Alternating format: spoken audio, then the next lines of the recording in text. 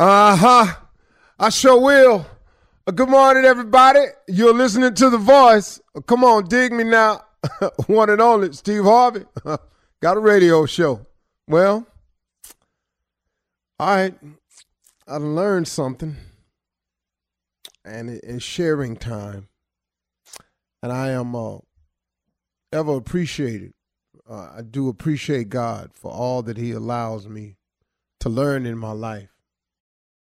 Well, one of the best lessons I've learned is that hardship teaches you some great lessons. Challenges brings about some of my best results.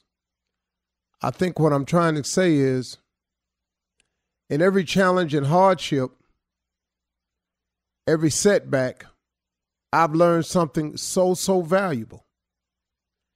So here's what I've known this, but I've just learned it at a different angle. Appreciation and gratitude is the key to having more. Now, I don't know how that sounds to you, but I can't tell you how true it is. God being fair and just as he really is. He really is. He's a fair and a just God. What's most beneficial to us is he happens to be full of mercy and grace. And I'm telling you something, man. I've probably benefited from his grace and mercy more than anything else. I mean, really, man, if it wasn't for him just forgiving me, and then for him just touching my life the way he has, I mean, I'm not here in this position today. I'm just not. But a funny thing has happened along the way, even to you, if you look at it, is that your genuine appreciation and gratitude has been the key to you having more, for your continued blessings, and for making room for heaven to open up and pour out blessings that you don't have room enough to receive. If you look at it, see, God being a fair and just God, which he is, why would he put more on you than you can bear? If you've noticed everything that's happened in your life, if you're still here, you've made it. You know, forget how rough it was, got that, but you made it. Forget what it sent you through and how it made you feel. You made it. Now, what makes people give up, and you hear about people committing suicide, is they leave the God out of their life. And they start allowing that other voice to control. And if it's really true that God never puts more on you than you can bear, as long as you stay connected to God, you can get through anything. But you lose that connection. You lose that communication. You lose that relationship with him. If you're not having a relationship with God, then who you having a relationship with? Now, it ain't but two forces at work at all time. It's good and evil. It's positive and negative. It's God, it's Satan. Now, this is at work all the time.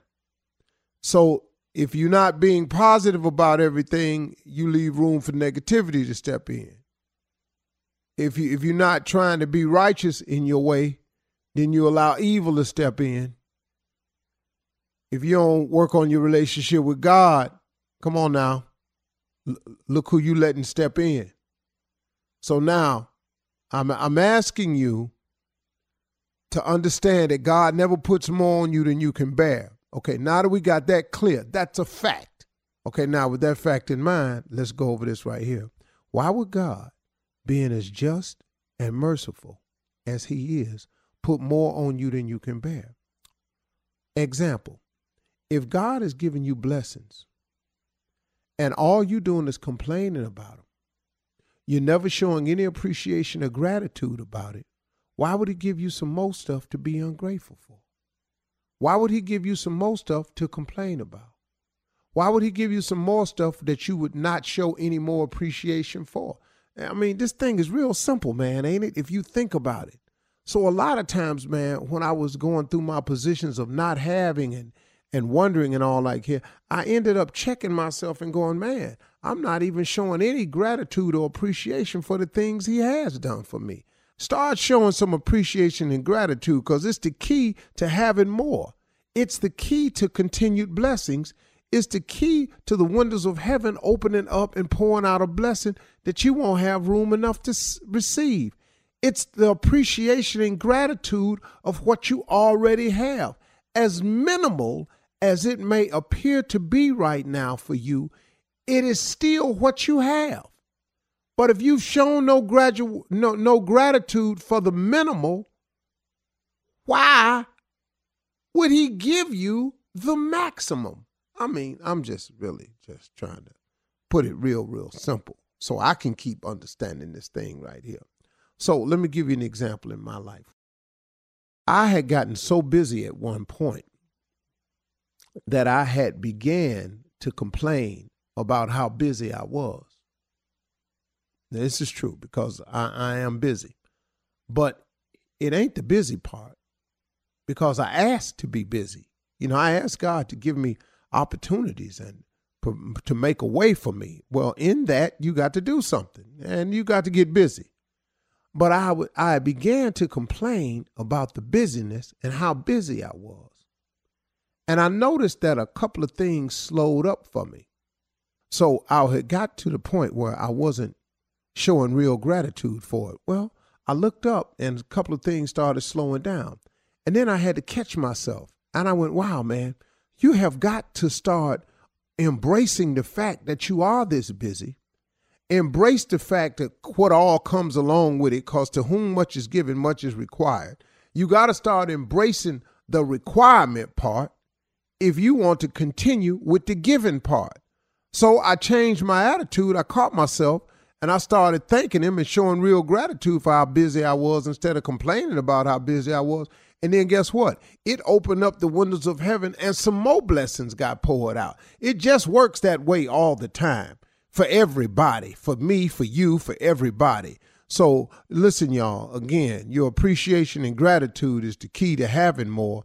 Your appreciation and gratitude is the key to continued blessings. And your appreciation and gratitude is the only way that you can get those windows of heaven to open up and pour out these blessings that you won't have room enough to receive. You got to act like you're glad for what you got in order to get more. You feel me? Let's go.